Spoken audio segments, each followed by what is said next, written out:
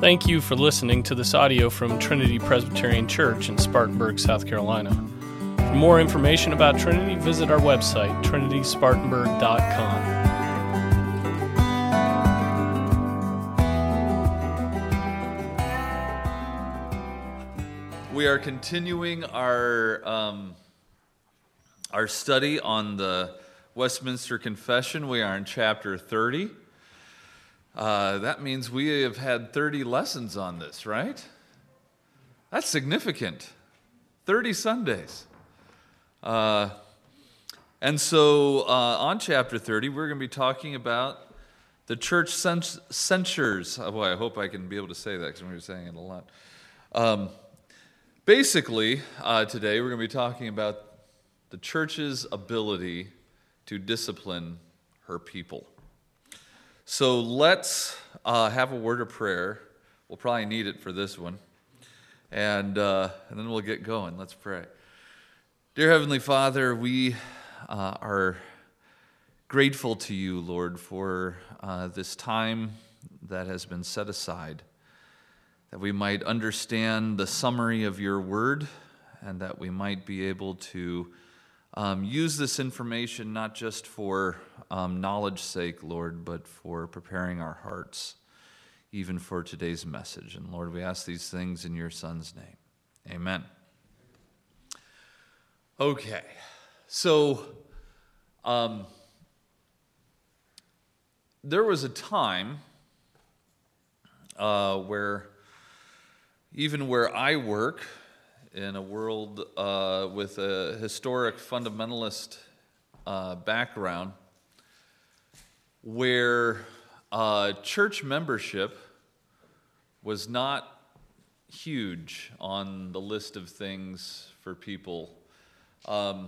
People would attend a church and even be faithful to that church, but it was not incumbent upon them to be members of the church. Now, I was a member of a church not too long ago down in Greenville, in which the pastor of that church told me that he was not concerned about the people in his church that were not members yet. He said, if they want to do that, they can, but I'm just not worried about that. They had been attending that particular church for years. We're not talking about people that have been visiting for a few months. These are people that have been attending for years, and they had not become members. And this was not, according to this particular pastor, this was not an issue. It wasn't until recently that, even where I work at Bob Jones University, that the president that we have now actually made it incumbent upon our faculty and staff to be a member of a church. Until then, and this is I think he put this into place maybe 4 years ago, maybe 5. And the school's getting awfully close to 100 years old. So I want you to think about that. Why would membership be an issue to people? Do you think? Why do you think there's this idea where people can be loyal to a church, but to become a member becomes difficult for them to take that leap? They don't want to submit. Yes, they don't want to submit. And what do we mean submit? I mean, to whom? The elders, yes, and the pastor. If I can put it this way, to lump them all together, the session, right? There's a certain amount of, when we, at our church, this is something that that Andrew is probably teaching right now to people who are seeking to become members in the new members class. In our church, we are a Presbyterian church. This means that we have what's called a session. And a session is a group of men who have been elected as elders They've been elected by the people to represent the people. And those elders, along with the pastor, meet, and it's called a session. And they make decisions, and one of the things that they do is they have to discipline those in the congregation that need help. And so submitting means submitting to humans. Why is that an issue, particularly in America today? Okay, being obligated to other humans, we don't like it. And we don't like it because, isn't it true it makes you feel helpless? Or, what was that? Burdened. Yeah. Because we've seen bad leadership, haven't we? For those of you that have been alive in the last few years, you know what bad leadership looks like, right? I'm not saying it's not intelligent. I mean, if you can get a guy that remembers how to sign his name and knows how to read, you have a pretty powerful tool, don't you, to do what you need him to do. And we've seen it, we've seen the corruption so bad that it makes us suspicious of any kind of leadership, right? Social media, there's been studies that have demonstrated that social media has been a big part in the next generation's view of authority. So social media kind of teaches you don't need authority, you can speak against authority. And and that's okay, we have freedom of speech. But the kind of cynicism towards authority has been, I think, unprecedented till now because of what we are able to do in social media. Yes, Bob? I was just going to point out that theologically that it's a major problem. I honestly believe that the reason why most people won't believe in God, and I do believe you deny rather than just try to ignore, is that they don't want God's authority over them. That's a good point. And quite frankly, if you won't give authority to God, you're not going to give authority to anybody who's bigger, wiser, nicer. Who should choose? Yeah.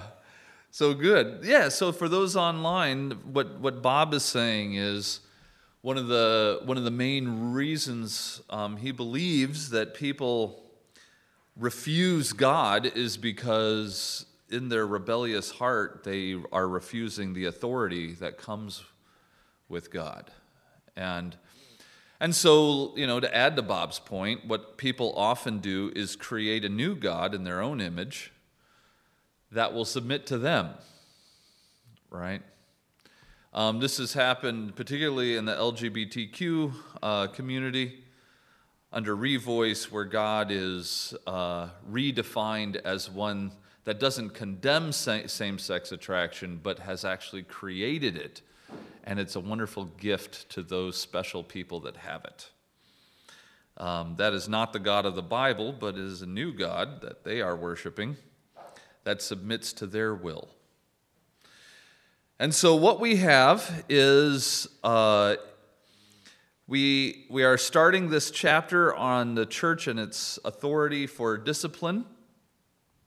And the first point, if you see it there, first article is the Lord Jesus, as king and head of his church, has therein, in the church, appointed a government in the hand of the church officers, distinct from the civil magistrate. Okay, so this is important. There's a distinction being made that the church officers have an authority that is not within the church, that is distinct from the civil magistrate. There's a lot of history that I could spend about a couple hours talking about the difference between the magistrate and the church. And back in those times, there was some reliance on the civil magistrate to enact protection over the church. That is not the kind of world we live in now. But even then, with that idea in mind, the church officers were absolutely distinct from the civil magistrate. That was an important thing to make, or important distinction to make. But I want you to see where it starts, where all this begins. If you look at Colossians chapter 1,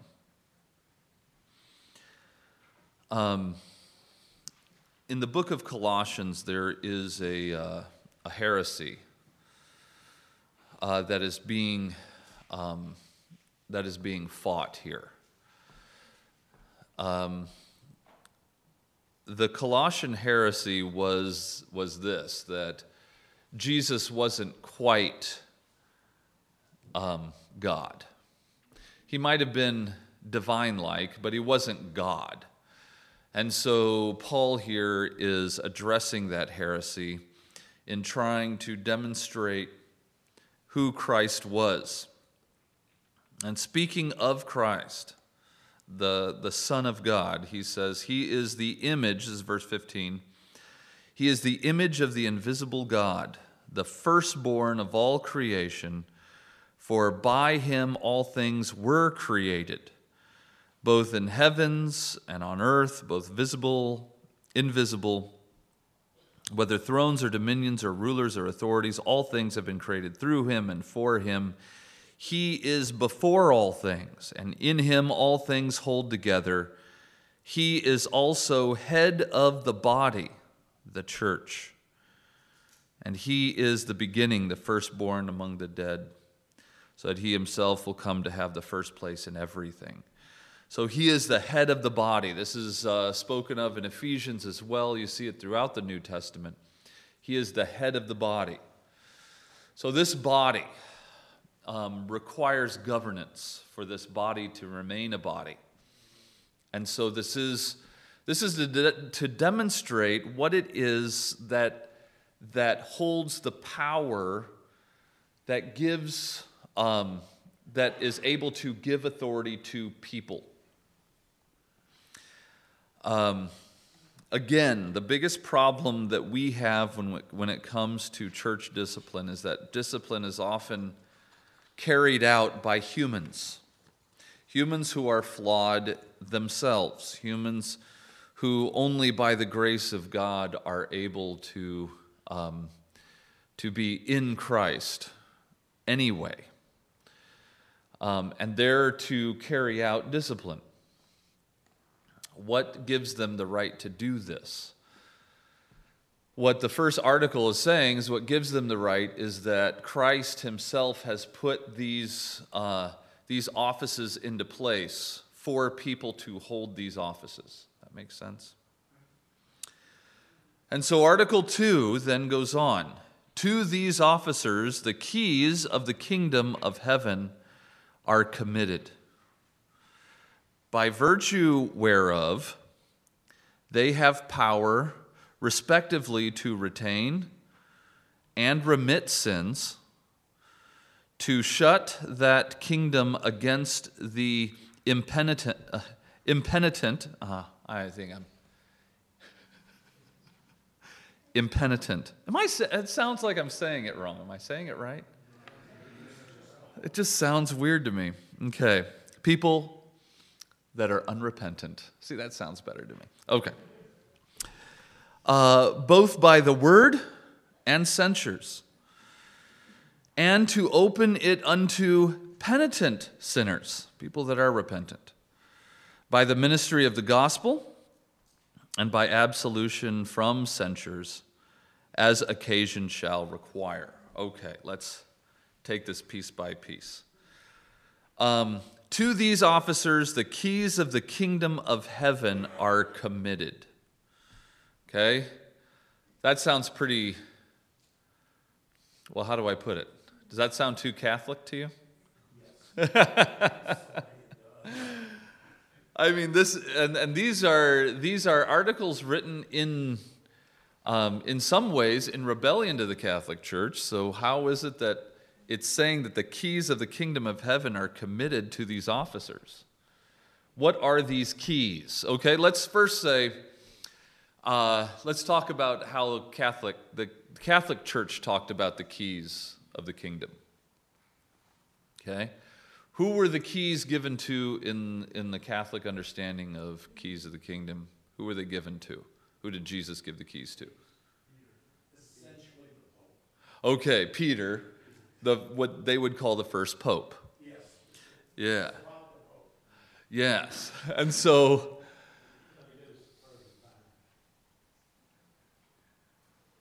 Noah was a leader to his family.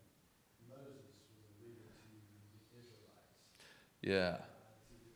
And every one of the kings that are talked about in the Kings and Chronicles were leaders to the people, and they had an account Mm-hmm. that they would be given to, as the authority figure anointed by God to oversee. Yeah. And I think you're starting to get ahead of me, but that's good. So you're seeing that, and so what Nathan is talking about is he's saying there's this idea of authority and accountability that's established even before all this. And that's important. We'll get to that. But when we're talking about the keys of the kingdom, I want you to understand that through the Catholic view, they see Peter being handed the keys of the kingdom in the sense that he becomes a Christ-like figure on earth to guide the church. And this becomes very centralized on a particular person. And the kind of duties that person does is not one that merely repeats what is written in God's word, but is able to even expound God's word, beyond God's word. Able to make what's called proclamations that are ex cathedra, from the chair. And this becomes something that we as Protestants don't see in Scripture. So what do we mean as Protestants, particularly those authors of the Westminster Confession of Faith? What do they mean are the keys of the kingdom? Well, what they don't mean is that these officers hold the power to make proclamations beyond Scripture. Or even to hold the kind of power that is so centralized as what we would call popish power or popery. But rather, it explains what these keys of the kingdom, what this means. And it means this. By virtue, so the value of these kinds of, the keys to the kingdom, this is what they mean. That they have power, respectively, to retain and remit sins. Well, what does that mean? Well, that means in the church, you're going to have people that are going to sin. Okay? Unfortunately, we haven't found a church where no one sins yet. We've been looking. And so far, we just come up empty. So it turns out we're going to have people in this congregation that are going to sin. So the question is, when someone sins, we have a variety of levels of sin, right? You might have a guy that fails in his marriage, and that's a sin. But there's different levels of failing, isn't there? Right? There's failure to lead his home. Okay? Do we excommunicate someone because they fail to lead their home? Well, not right away. But there's levels. Well, he doesn't seem to do anything to lead the home. So how can we get behind him and help him, be an active person in his home so that he can lead? What if he starts failing his home where he starts abandoning his wife? What if he has committed himself to pornography to the point where he's just abandoned his wife? He's not even trying anymore.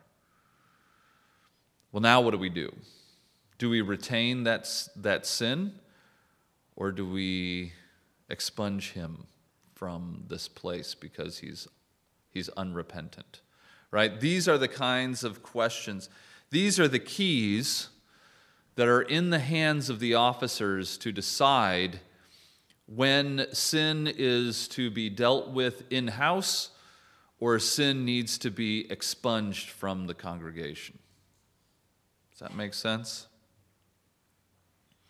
And it is a power that stands under the authority of Christ himself, who is head. So this is not a small thing. One of my history professors from Westminster put it this way: the person that has changed the face of the American church more than any other person was Henry Ford. Because there was a time where we lived in a community and the church was the church. If you weren't Methodist, you were now, because that's the only church in town, right? If you don't like how the people treat you in that church, well, you got to go back because it's the only church in town.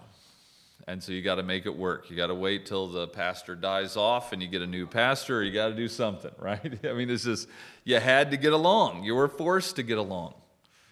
You were forced to work through hard things. You were forced to be under maybe even bad management, right? And you had to just keep on going. It would be interesting to see people back then come join us now and say, so why did you leave again? Are you kidding me? You know what I had to put up with for 20 years at my church? Anyway, Henry Ford invents this machine that can take you to another town quite quickly, right? And so he changes this, the face of what it's like to even go to a church, because what we decide we're going to leave over can become smaller and smaller.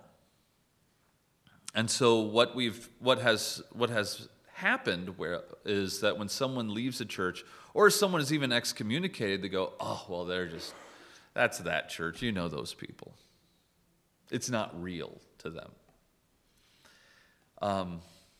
But what should sober us is that these actions that a church places or conducts come with power.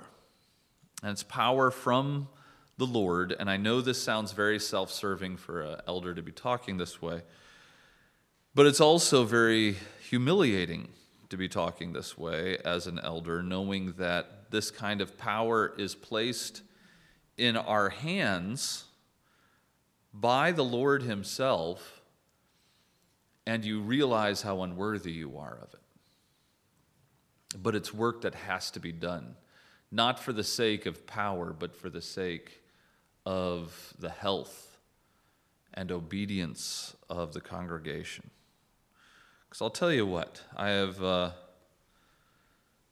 been acquainted with what happens when people feel that powerism becomes their life-giving breath.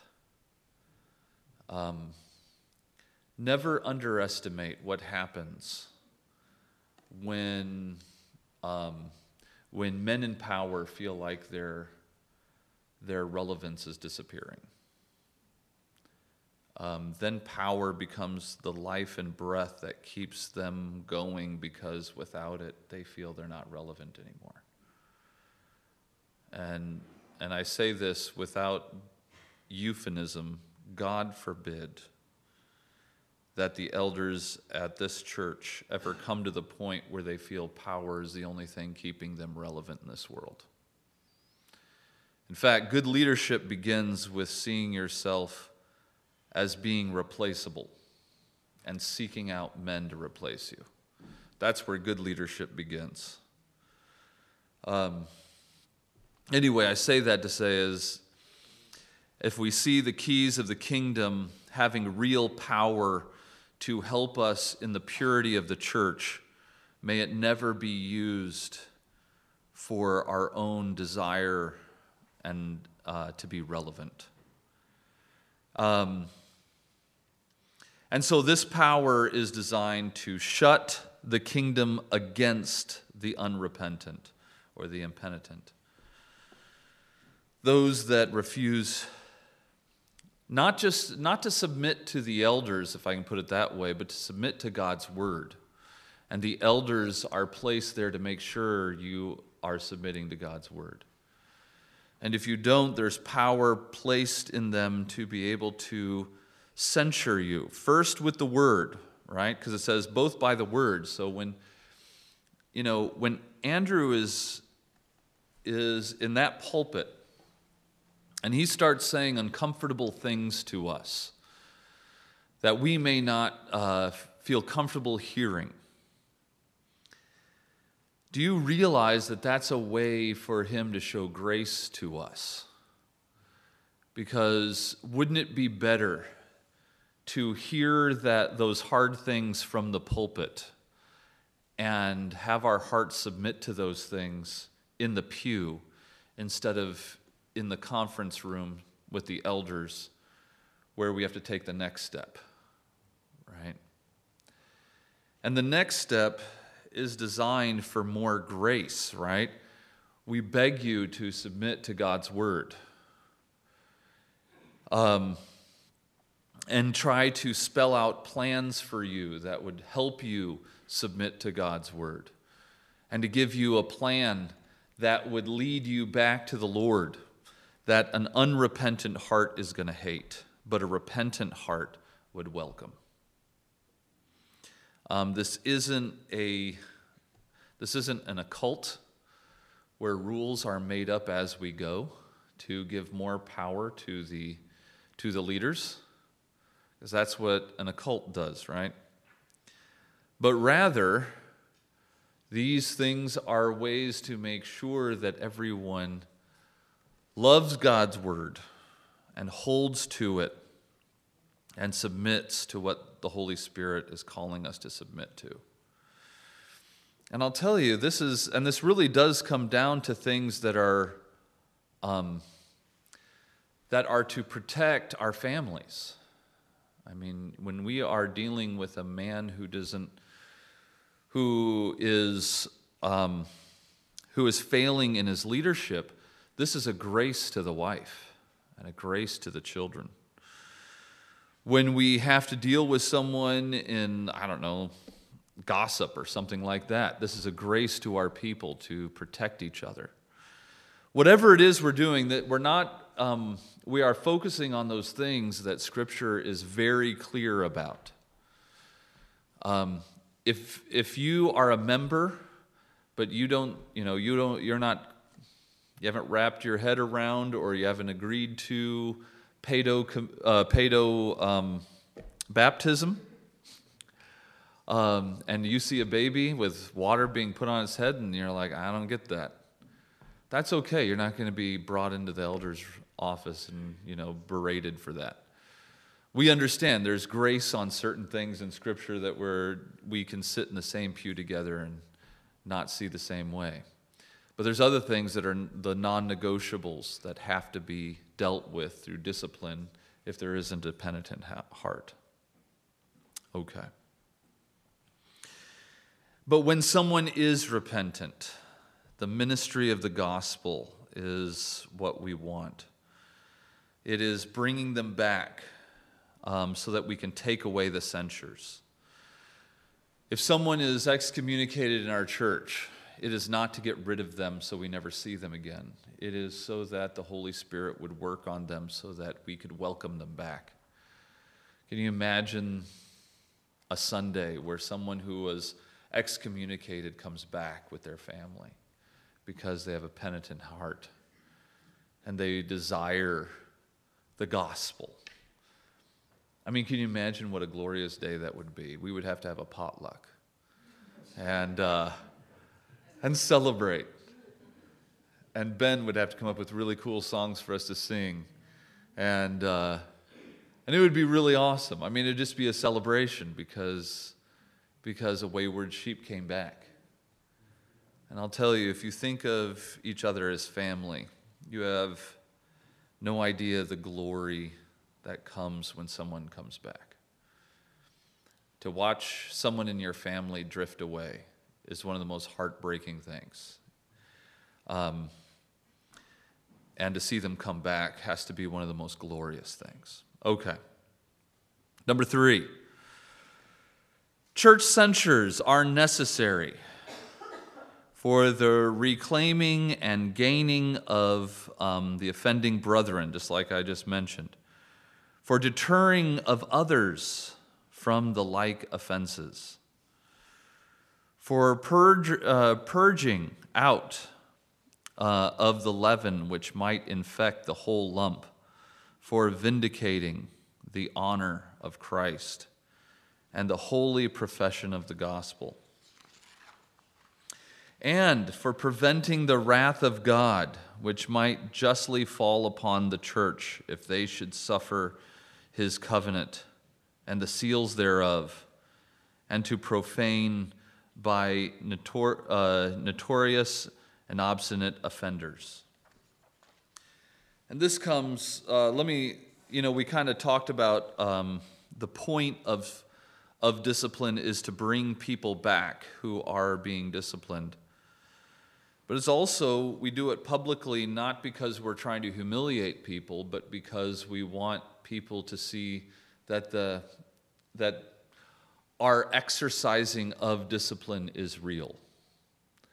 That it might put some fear in our hearts of what happens when we walk away from the Lord. We have, as a nation, we have submitted to secularism.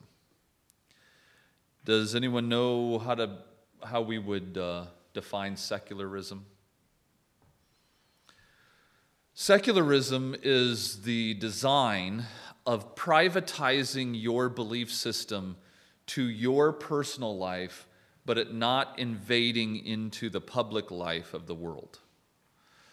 Secularism is where America is. They are happy that you have your religion and it's great and cute, but don't try to put it in our schools, don't try to put it in our politics, don't try to put it in our media. That's where it does not belong anywhere else. And we say, as good Republicans, we say, oh, that's terrible. We want prayer back in the public schools, and we want the media to allow, us to say things that we want to say, and we want our faith to be public. We say that as good Republicans, but we don't say it as good Christians. Because if we were good Christians, we would not want to privatize our faith, which means it needs to have structure outside of ourselves in something like a church, where the Lord himself has placed human beings over us and we need to submit to them publicly. Where when discipline happens, even in a public manner, it's demonstrating that our faith is not privatized. Our faith is lived out in the body amongst ourselves, and there's public things that have to happen when we sin. And we should be afraid of letting our family down, letting our God down, and even letting our leaders down. And so I say that because, as I hear certain men champion the Republican idea that we shouldn't privatize our faith, they're the same ones who haven't become members at a church because they do want to privatize their faith, but they love their politics. Okay. So it is to deter the offenses of others, and it's also for purging out the leaven, which might infect the whole lump. I mean, I'll tell you this. Some people blow out long before that action needs to be taken. And sometimes that's okay because people, this is something else I've learned lately. When people feel they have a cause that is righteous enough, they feel that there are rules that can also be bent in honor of how amazing their cause is. If people feel that Andrew, they don't like something about Andrew, or they don't like something about the way the elders have done something, they know that gossip and slander is bad, but that's only bad when you're doing it for yourself. But when you're doing it for God's sake, then gossip and slander is awesome, because God needs your gossip and slander to help his cause, you see. And so, people really do hold, to this. It's a Muslim doctrine, Muslims believe that it's wrong to drink alcohol, and it's wrong to do certain things on holy days and all that sort of thing, but you're allowed to do those things according to their interpretation of the Quran if they're doing it for the cause of Allah. So you will have Muslims, if they're undercover because they're trying to do something terrible to a group of people and they need to be undercover and they need to hide that they're a Muslim, then they'll drink alcohol. Then it's okay. Allah will permit it because it's for a good cause.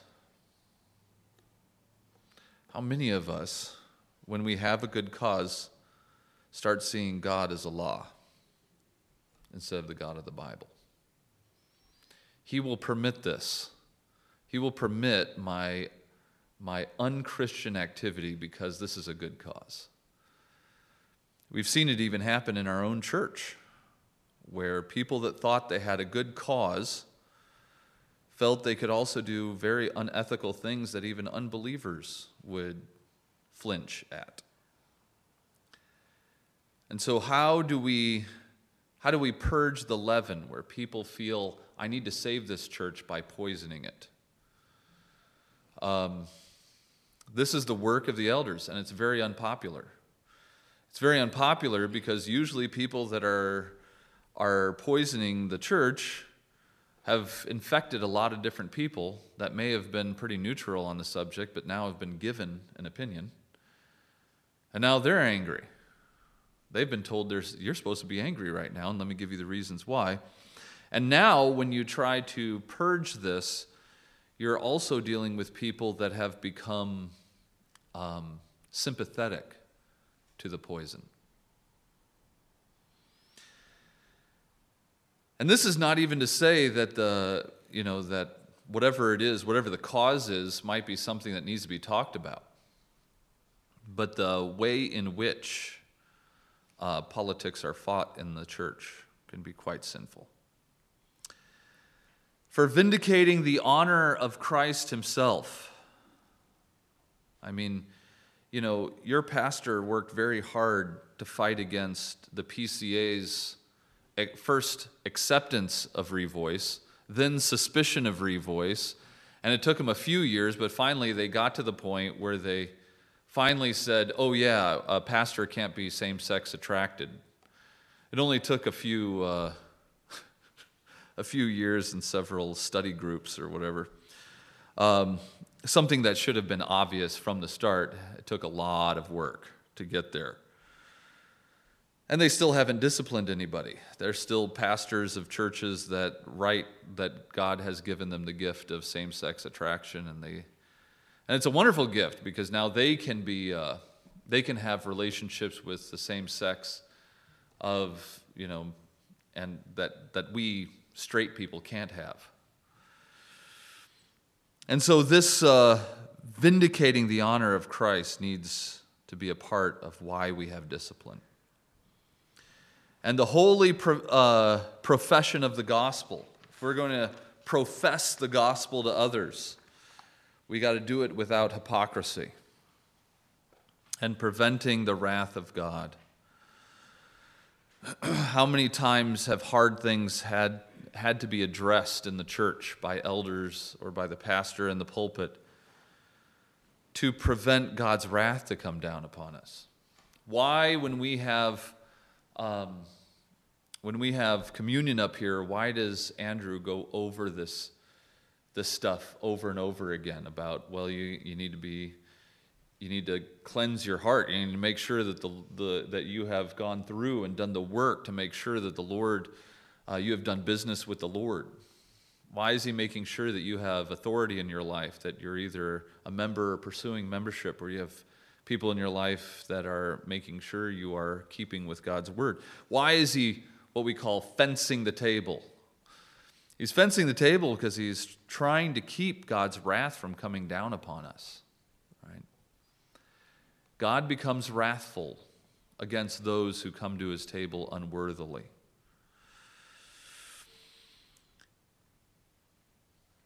All right, the last one, number 4. For the better attaining of these ends, the officers of the church are to proceed by admonition, suspension from the sacrament of the Lord's table for a season, and by excommunication from the church. So it's giving you 3 ways that the officers are to proceed when they see discipline is needed. Admonition, where someone is confronted. They might be confronted from the pulpit. You might be confronted by the elders. And that should be, that's one step. Another step is suspending someone from the sacrament of the Lord's table, saying that you need a time away from the Lord's table until you have dealt with this impeding sin. And then lastly, when all other things have been exhausted, excommunication from the church. And of course, this would be according to the nature of the crime and the merit of the person. In other words, depending on the situation. Okay? Excommunication comes with a lot of work from the elders. Usually very little work from the person that's being excommunicated. So there are meetings. You reach out to the person. You reach out in person. You reach out with email. Then you reach out with letters. Then you have the letters notarized to make sure that they actually got the letter. I mean, you're going through all these things. It takes over a year to really get to the point where you're finally at the, if there's no response or there's no repentance. These are months and months, over a year of work to get to the point where excommunication actually happens. And it's agonizing because you feel like you are hurting someone that you love. And you do it because you love them. It's the same thing that goes through your mind when you have to spank your children, and you have waited sufficient amount of time for the anger to pass by and you're cool again, but now you don't feel like spanking, right? And you have to do it anyway. And the speech at the beginning is really short because you just want to get it over with. All right, you did wrong. Okay, let's get this. All right, turn around. Da, da, da, da, da. All right, and then you turn them back around. Then you have the long talk because you feel terrible about it, right? But it has to be done because you love them. And this is what discipline feels like to elders that love their people and to a pastor that loves his people. So anyway, this is censures. This is one of the difficult parts of the Westminster Confession of Faith. This is necessary but unpleasant, if I can put it that way. But it is the way in which the Lord himself said, this is how I want my church to run. I want to put in offices, and I want humans in those offices. And I want them to rule using my power. That all this means something. This doesn't mean that elders rule without any mistakes. At least I hope that's not what it means, because we make mistakes, right? But it's important for us to know that this doesn't mean that there is no power simply because it's humans that do the work. All right. Good. We're out of time, but I will pray. Isn't that convenient? But afterwards you can talk to me if you have any questions.